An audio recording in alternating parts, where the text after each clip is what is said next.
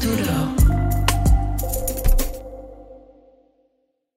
As the rich got into motion, riding their Peloton bikes in the worst months of the pandemic, workers got into gear for a different kind of motion. Hey, what's up, fam? Welcome to In the Thick. This is a podcast about politics, race, and culture from a POC perspective. I'm Maria Hinojosa. And I'm Julio Ricardo Varela. And joining us from Queens, New York, heck yes, is Luis Feliz Leon. He's a writer and educator with Labor Notes. Hey, Luis, welcome to the show. Thanks for having me. Really excited to be joining you today. And joining us just down the street from me, because I'm in Bethlehem, Connecticut. So representing New Haven, Connecticut is Lauren Cowrie-Gurley, a labor reporter for Vice Magazine's Motherboard. Welcome, Lauren. Hi, thank you so much for having me. It's great to have you. Okay, so remember, everybody, strange sounds in the background because we're still being pandemic respectful. Therefore, recording at home and usually barefoot. And there might be some strange Connecticut sounds. I know. It's true. You never know. You never know. A bear or something like that. We had the woodpecker show up today. Yo, the woodpecker. Okay, anyway, look. We're going to be talking about the labor movement, which you've both been writing about and organizing around, and what's happening around the country in terms of workers banding together in this moment to call for better working conditions.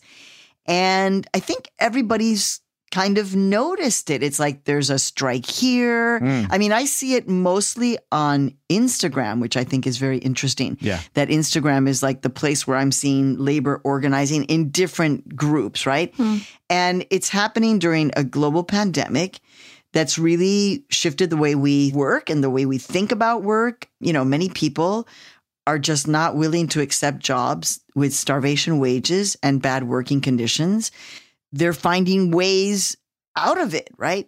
So we're going to get into a lot of the impact that this latest wave of labor actions is having across the country and different industries too. But before we do that, we wanted to do a little temperature check also. So temperature check is when we just talk about our emotions. So I'm going to give you some time to kind of get into it. Like, what? And they're like, wait a minute, what just happened? Yeah, there's wait. Emotions? We're like hard-ass labor journalists. So the thing is that we did want to do just like an emotional check-in. Like, so where are you at? Because this is a depleting country, sometimes a little exasperating. So, Lauren, what's your temperature check down the street in the other part of Connecticut? How are you doing emotionally?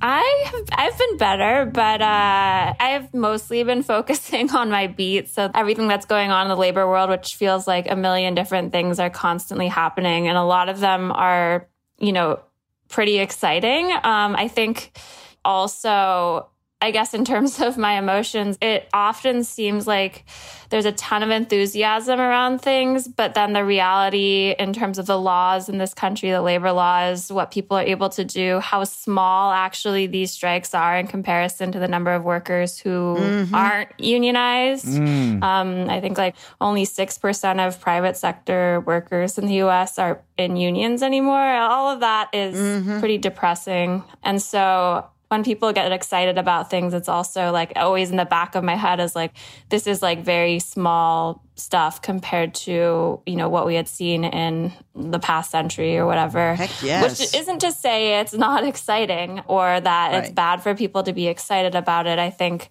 I just try to keep a reality check on as a labor reporter who's covering this stuff and trying to cover it accurately. Yes, as they say in this country, I call it the U.S. Mambo. It's 3 steps forward, 6 million steps backwards. So you're like, oh my God, there's a labor movement. And you're like, right, it was decimated several decades ago. Right. So Luis, what is your temperature check out there in Queens? How you doing? And you don't have to talk about labor. You can talk about, if you had a beautiful weekend and you're feeling inspired by nature or birds. We know what Maria did. All right. Yeah, no. I mean, I had an exciting weekend. I was doing a training with an organizer from Arkansas, Magali Licoli from Venceremos, who organizes poultry workers. Okay, hell yes. There's an organization in Arkansas called Venceremos. Go ahead. I'm just like, hello, Arkansas. Go on. You had me at Venceremos. That's what Maria just did. I love that. So I mean, it was really exciting and energizing because we were talking to about 30 workers and There were a few of them that work in New Jersey and New Brunswick as domestic workers, and they were saying they were going to go on strike today. So I think that, to me, in terms of how I'm feeling excited because of the prospect of the labor movement inching towards a revival. And I think that's necessary to stop, these reactionary movements that seek to undo even the barest, reforms that we've had. I'm from the Caribbean. So C.L.R. James wrote a little about how when Europeans were talking about fascism in Europe, he was like, hey, they brought that shit out here first, So I have to bring that perspective. Like, I can't claim like an American innocence, a U.S. innocence about these factors because they're very real. Like, I'm the descendant of Taínos that were annihilated in Hispaniola. So we've been here before. But still present, as you know, still very present. Right, yeah, yes. Not totally wiped out. So talking about the labor movement that is happening, like whether it's the lack of protection for union workers on the set of the film where Alec Baldwin was acting as a producer. And of course, those conditions led to the death of a director of photography. And we're going to be talking about that coming up. Or to the tortillas that you eat, because the tortilleria, yours, right? The one you love. Let's just say I don't like to do product placement, but in this case, they're having a labor battle. It's Tortilleria El Milagro, based in Chicago. Yeah. And the workers who have realized the kind of demand, because it's growing. And again, I didn't have anything to do with that. It's just a goddamn great tortilla. But the labor conditions are horrible, Julio. Yeah. And it's just like, we want to support the workers who want to keep their jobs. Don't do this. And yet it is invigorating, right, to see that the historical roots of the labor movement are alive in the United States. Right. And as we were saying, we need to acknowledge the fact that even though contextually it might be less in terms of numbers, but to Lauren's point, there's a lot of movement happening. We are literally in the midst of a huge national labor strike. I mean, that is what's happening. I mean, during this month of October, which has been dubbed Striketober. We always have to dub something. Anyway. So during Striketober, over 100,000 workers have gone on strike or are planning to go on strike. And earlier this month, more than 10,000 John Deere workers went on strike for higher wages and protection of benefits like pensions. It was the first major strike in the manufacturing company in 35 years.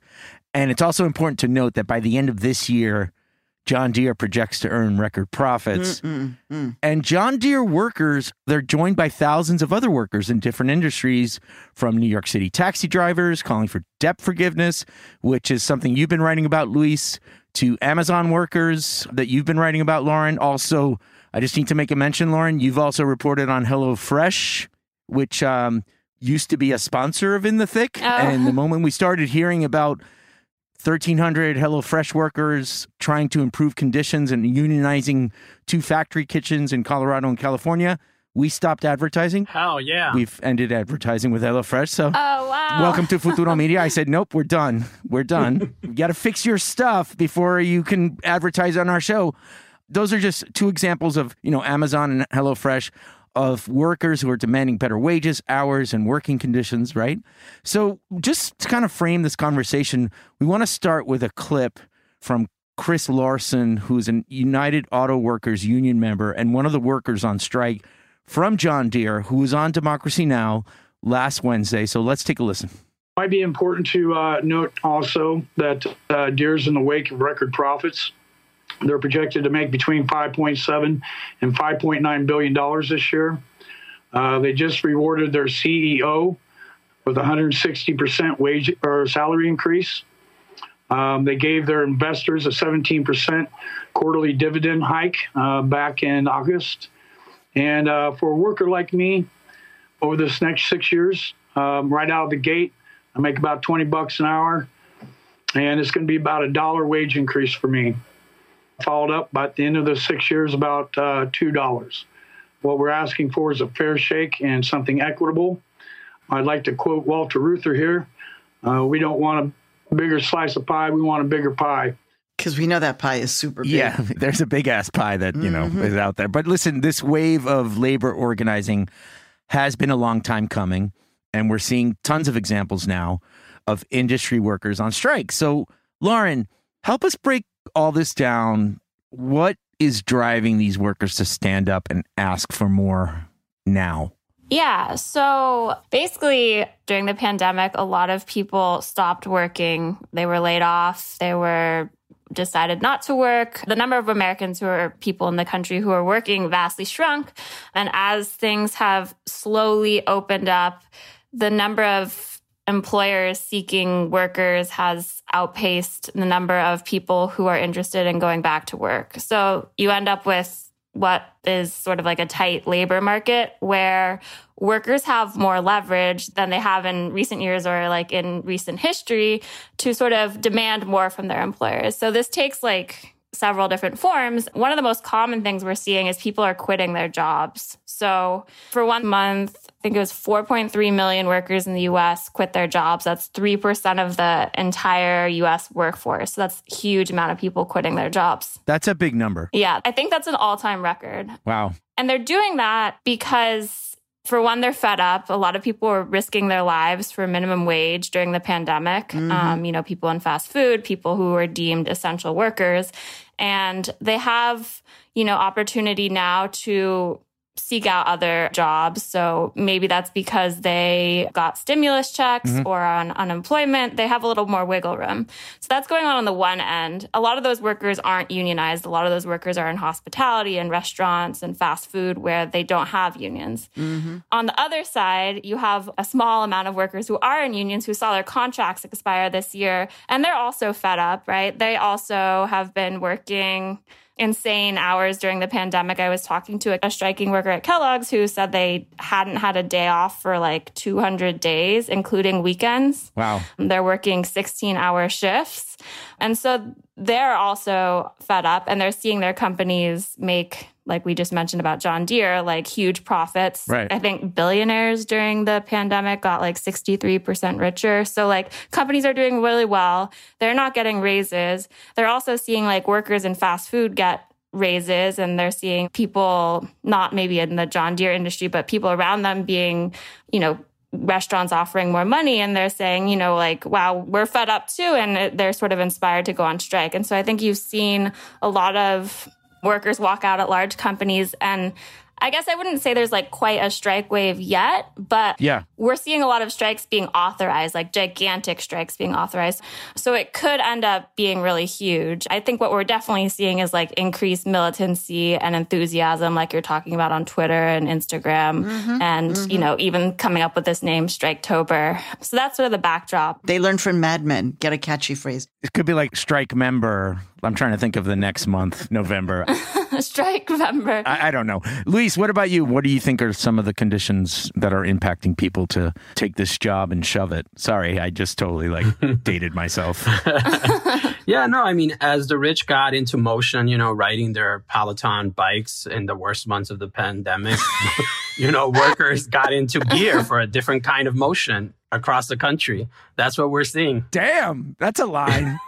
So, Lauren just mentioned, there are thousands of workers, farm equipment workers across Iowa, Illinois, Kansas, and Colorado and Georgia that have walked off their jobs, joining thousands of serial workers in Michigan, Tennessee, Nebraska, Pennsylvania.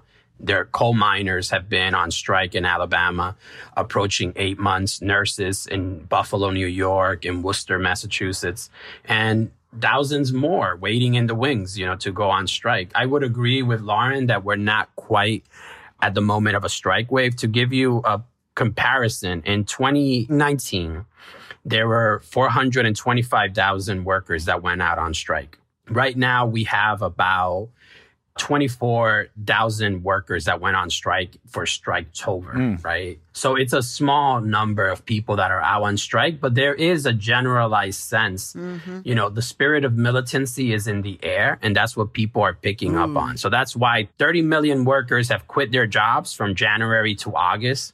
And why not? Right? Like you said, Julio, take his job and shove it. That's basically the attitude. Right. I love this, though. The spirit of militancy is in the air. Yeah. Look, at the end of the day, many of these workers who are fighting to unionize are also fighting for their own safety. And that's what people don't realize is any of the good working conditions in this country are a result of workers fighting for it. Yeah. Like, that's what you need to realize. Watch the movie, Mate One. The miners is trying to bring a union to West Virginia, and the coal operators and their gun thugs are set on keeping them out. Watch the movie, Norma Ray. I know. You're like, wait, what? We've totally dated ourselves, but I love it. But they're the best. Exactly. So we have seen, basically in this country, a history of terrible working conditions and really bad consequences. Last week, in a very modernized America, there was a tragic example of what happened on set when actor and producer Alec Baldwin, he fired what he thought was an unloaded gun, ended up having a live bullet and killing the cinematographer, Halyna Hutchins, and injuring the director. What had happened was that the unionized workers were basically asked to leave the set 6 hours later after having been replaced by non-unionized workers because the unionized workers were protesting. They were like, you're making us shoot in Santa Fe, but sleep in Albuquerque. Oh, wow. That's 2 hours driving in our day that we didn't count for. It's that kind of stuff.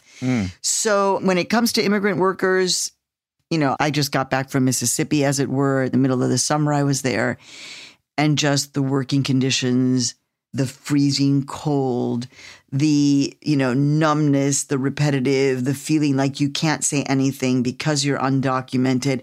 And I can't even tell you how many labor horror stories I've been hearing just from people that I know. Labor transportation horrors, food preparation horrors, employment agency horrors.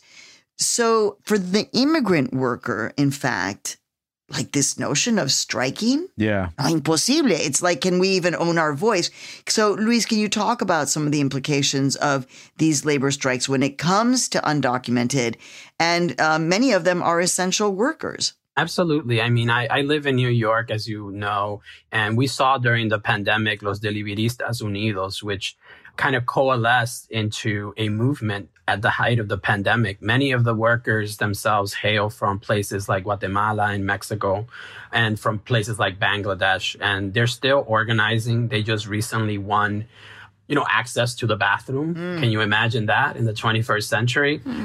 Senator Schumer is trying to divert some of the funding from the federal level to create rest stops for them so that they have a place to rest in between deliveries. So we saw workers really take to the streets and make demands.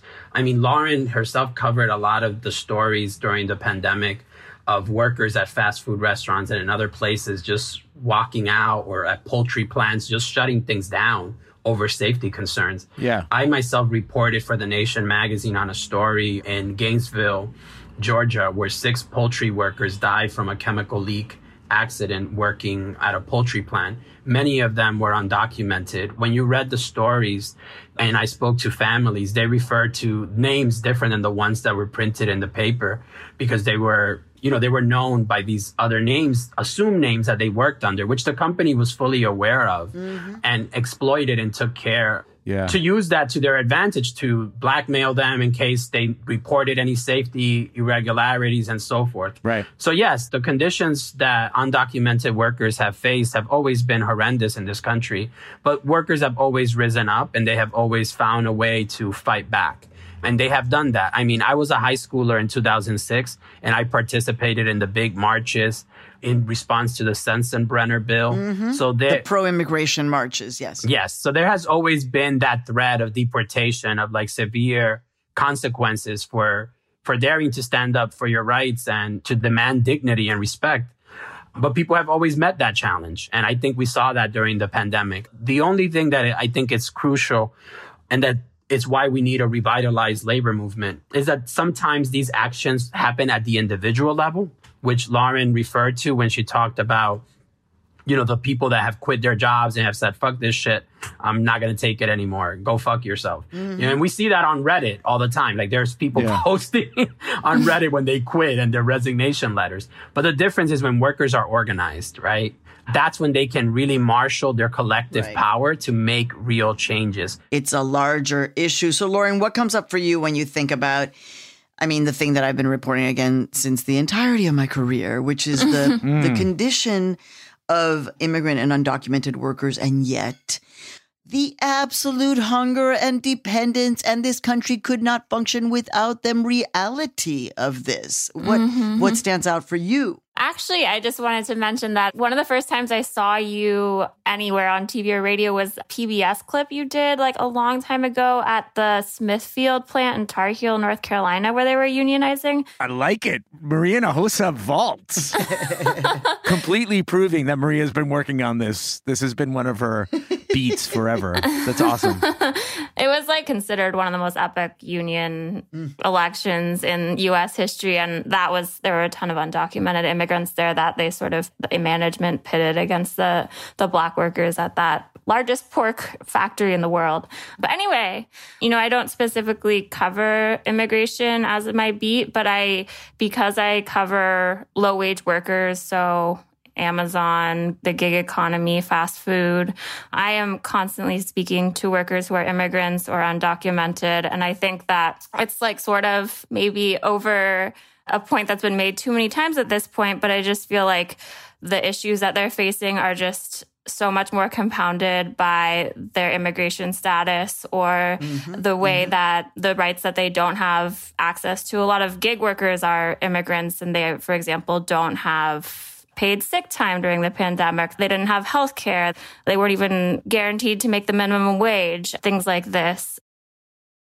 When you have lost, right? You have, o sea, no tienes nada que perder, then you will fight. And so the core of the labor movement is also many of these immigrant and undocumented workers, right? Yeah, it is. And then we talked about, the pandemic. I think what's happened is this has been always the case, right? And this is the reality. But the pandemic has completely shined a massive light on this because these things weren't happening because of coronavirus. This was happening before, but now, because it's a matter of life and death, people start realizing, wait a minute, I signed up for this, right? And so that's where the labor movement is starting to move. And it's actually not just happening in the United States. I mean, in November of last year in India, right? 250 million workers, farmers, and allies. Think about that. 250 million people went on strike against the Modi government's attack on farmer protections, making it the biggest organized strike in history, right? And let's just step back for a second. Did anyone see those front page headlines in U.S. media last year? Anybody? Yeah, not in the major papers, no. Yeah, Luis was like, people were on the Peloton and getting their Grubhub, and making sure that the delivery guys showed up. So like, when you talk about essential workers, but this was the largest, think about that, 250 million people. And some of these protests are still continuing today in India. But the other thing about all this, speaking about media coverage, there's this notion of a quote unquote labor shortage, that there are not enough workers. But what's really happening is what we've been saying, that this pandemic has given folks the leverage they need to demand better for themselves. So, Luis, after what we've seen since 2020, what lasting changes do you think are going to be happening, or do you expect when it comes to workers' rights in this country? Are there going to be changes, or is this just like, once we pass this, like we're going to be back to the status quo? Yeah, I mean, I'm hopeful that the honorific of essential worker is actually realized organizationally, and workers begin to see themselves as workers and form unions, construction, poultry plants, and so forth. But there are also a lot of workers that are members of worker centers. And that's a crucial layer of the labor movement that's important to recognize, that they do a lot of the organizing that goes unrecognized. So these domestic workers that I mentioned at the outset that were going to go on strike, they work with very rich families. And what they're trying to do is band together and say, look, we're going to demand all of us collectively $20 or none of us is going to clean your house. Those are the kinds of solidarities that we need to build so that we can have a multiracial working class movement in this country. I like to say that solidarity needs to be experienced in order to be believed. And what I mean by that is that people need to see you out there doing the work, standing in solidarity with fellow workers. And I hope that that happens. Yeah. I think that what I would caution is that we have moments where there are these big upsurges and then they kind of dissipate. The energy, it doesn't leave anything really lasting. So I hope that doesn't happen.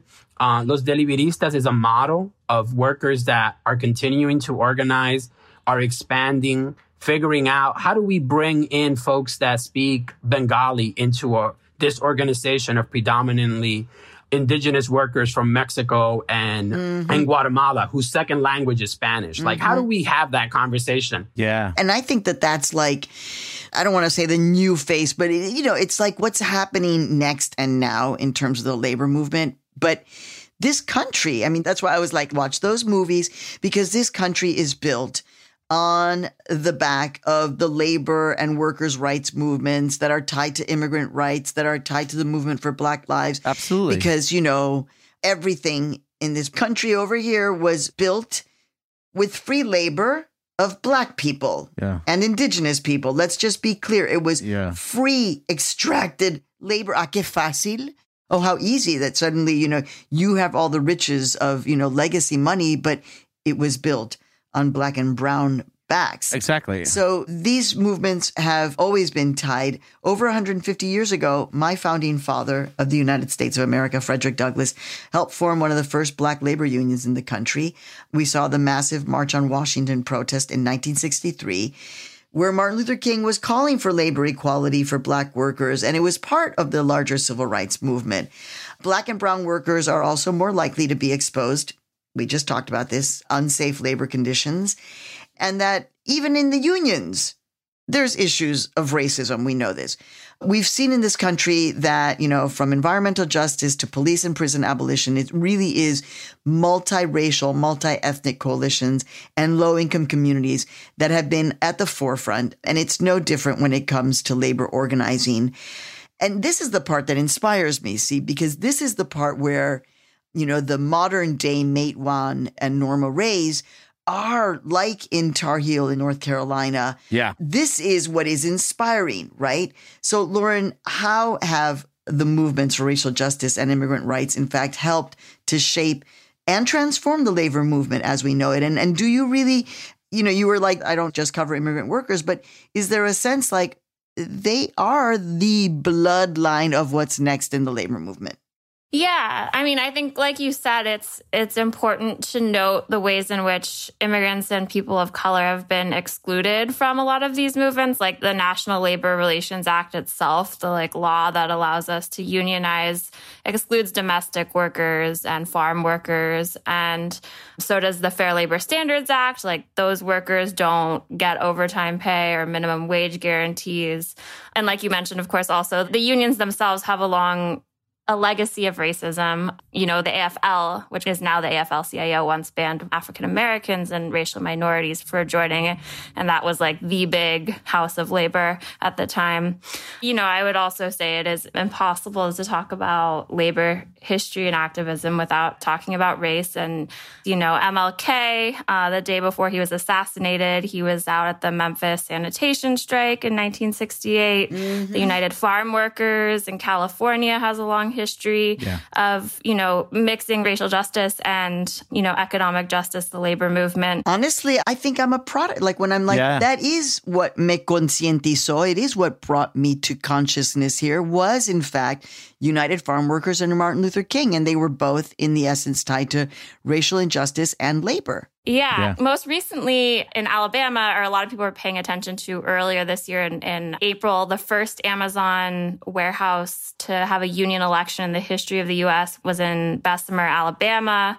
And the messaging around that union drive was extremely, focused on racial justice. More than 80% of workers at that facility are Black. And I believe over 2/3 of Amazon's warehouses are people of color. So there are, a ton of ties. And I just think, even the labor movement itself, union drives themselves can be framed as racial justice because we have evidence that Black workers who are unionized are paid 14% more than their non-unionized peers. Yeah. And Latino workers who are unionized get paid 20% more than their non-unionized peers. And this goes over into healthcare benefits, stuff like this. So to your last question about, is this the future? I think a lot of people are saying this is the future of the labor movement because this is the part of the country that's growing. This is the people who are feeding us, the people who are the working class in this country, and they will continue to grow. And it comes down to what we talk about a lot at Futuro Media,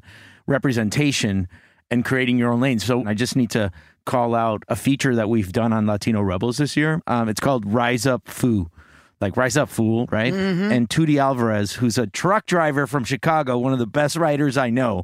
And he interviews Latino and Latina organizers in labor right now. That's all he does. And says, you know what? If we're going to change the representation in union membership, we have to show these faces of people doing the work and just start interviewing them. And people in the labor movement are like, wow, I didn't know that there were so many Latinos and Latinas in the labor movement. Mm-hmm. But Luis, take us home on this multiracial organizing. I know you've talked about it throughout the show, but what do you think is sort of the future? Like, where's that future? Where do we see it specifically? I know you mentioned the Deliberistas in New York, but how are the connections being made to lead to more change?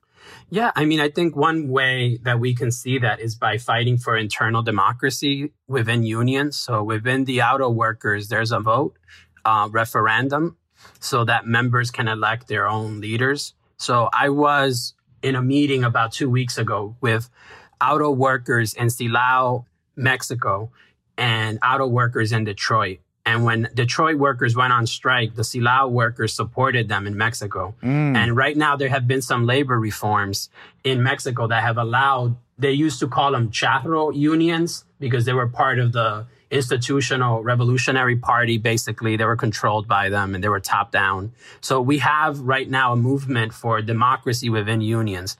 One fact that I like to point out is that there are 14 million union members. Of those members, Black workers represent the higher share, 12.3%.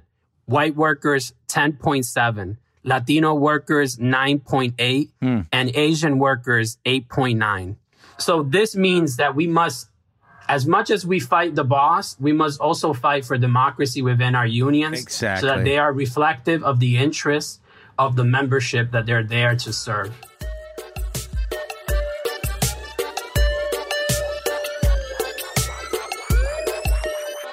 All right, let's move on to our final segment, which we actually call Binge-Worthy. We're going to make a detour here. What are you binging on? So tell us something that's just, something that you're watching or reading or listening to that has just taken your breath away. And we'll start with you, Luis. All right. So I guess this is all connected. One film that I recently watched, because I've been watching a lot of labor films. I have a 6-year-old daughter and she doesn't like movies. So ironically, she likes documentaries and labor movies. I don't know where this is going. I think I might have fucked this up. But somebody asked me, what does your kid want to do for Halloween? I'm like, she wants to be a paleontologist. I saw people's disappointed looks on their face, but that's my kid and I love her. Oh my God. So we watched Pride, which is about mine workers and the LGBTQ movement in England. If you've supported LGSM, then thank you.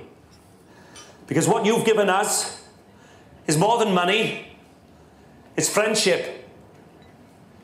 When you're in a battle against an enemy so much bigger, so much stronger than you, but to find out you had a friend you never knew existed, well, that's the best feeling in the world. And it's about how we come together, get in the room, fight things out, and build that unity. Unity is not uniformity. All right. It's important to recognize that. Another movie that's related to poultry workers, who Lauren has also, she did a great piece for Indies Times talking about Me Too in poultry plants. Mm-hmm. So shout out to Lauren for that great piece. So the packing house workers, which is today the modern day UFCW that organized those workers in Tar Heel, North Carolina, they had pitched fights in the 40s. If you remember, like 1919, after the race riots, the Polish workers, the African Americans, they were all like fighting. And through this movie, The Killing Floor kind of captures that moment of those internal divisions. And it's not a happy ending because the divisions are not necessarily resolved, but there's one person that doesn't give up that union pin and fights for a multiracial union. And that's what sometimes we have to think about. Like, what is that one person that we can move today and hope to grow that? So that's what I've been watching. Labor movies. Sorry, it's boring and on topic. Except that Luis is like, my 6-year-old daughter is going to be that. That's what she's going to be. She's like, I want to be a union organizer because I watched it on a film. All right, Lauren, take us out. What's something that you are binging on? Well, thank you, Luis, for mentioning my work. I was already about to say that I highly recommend that people read Labor Notes, which is where Luis works. All right, mutual binge crushing.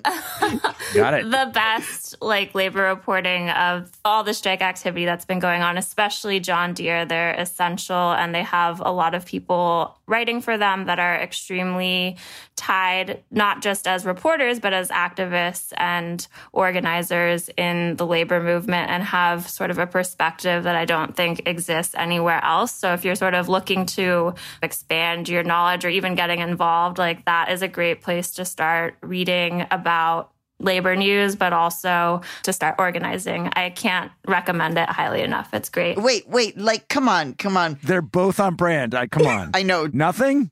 Olivia Rodrigo? Yeah, something that you, come on now. Nothing? No guilty pleasure? Like disco, 1970s, Exactly. dark chocolate and popcorn, anything. I watched Succession. There you go. We got Succession. There you go. Okay, I'm there. Lauren? Well, I went to a Japanese breakfast concert. I have half Asian pride, so this is specific to me, but they're a band that played like 4 nights in a row in Brooklyn the other night, and I think they're awesome and I love them. There you have it. There you go. Thank you. We got you. Lauren Khoury-Gurley, labor reporter for Vice Magazine's Motherboard. Luis Feliz Leon, writer and educator with Labor Notes. Thank you so much for bringing it to our show In the Thick. To Julio and me, we are so indebted. Thank you again. Thank you. Thank you. I'm Maria Hinojosa. And I'm Julio Ricardo Varela. Remember, dear listener, go to Apple Podcasts to rate and review us, because I know you learned a lot just now. Yeah, that was like a college class. That was like serious. That was like a PhD right there. Exactly. Also, remember, you can listen to us on Pandora, Spotify, wherever you choose to get your podcast on. Check us out on the web at inthethick.org. Follow us on Twitter and on Instagram at In the Thick Show, and like us on Facebook, and tell everyone you know to listen. In the Thick is produced by Noor Saadi, Harsha Nahata, and our New York Women's Foundation Ignite Fellow, Lisa Salinas, with editorial support from Mike Sargent and Charlotte Mangin. Our audio engineering team is Stephanie Lebeau, Julia Caruso, and Rosana Caban. Our digital editor is Luis Luna. Thanks to Raul Perez for recording me. The music you heard is courtesy of Nacional Kept and ZZK Records. We'll see you on our next episode. Thank you so much for listening and supporting In the Thick. We feel the love. Sending it back to you, dear listener. Bye. I'm going to go watch Matewan now. And Norma Ray. Norma Ray. I know. Bye, y'all.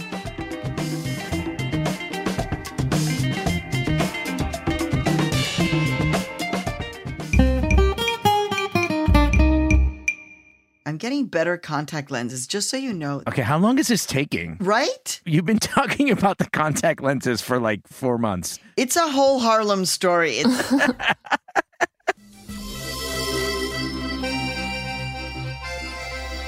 The opinions expressed by the guests and contributors in this podcast are their own and do not necessarily reflect the views of Futuro Media or its employees.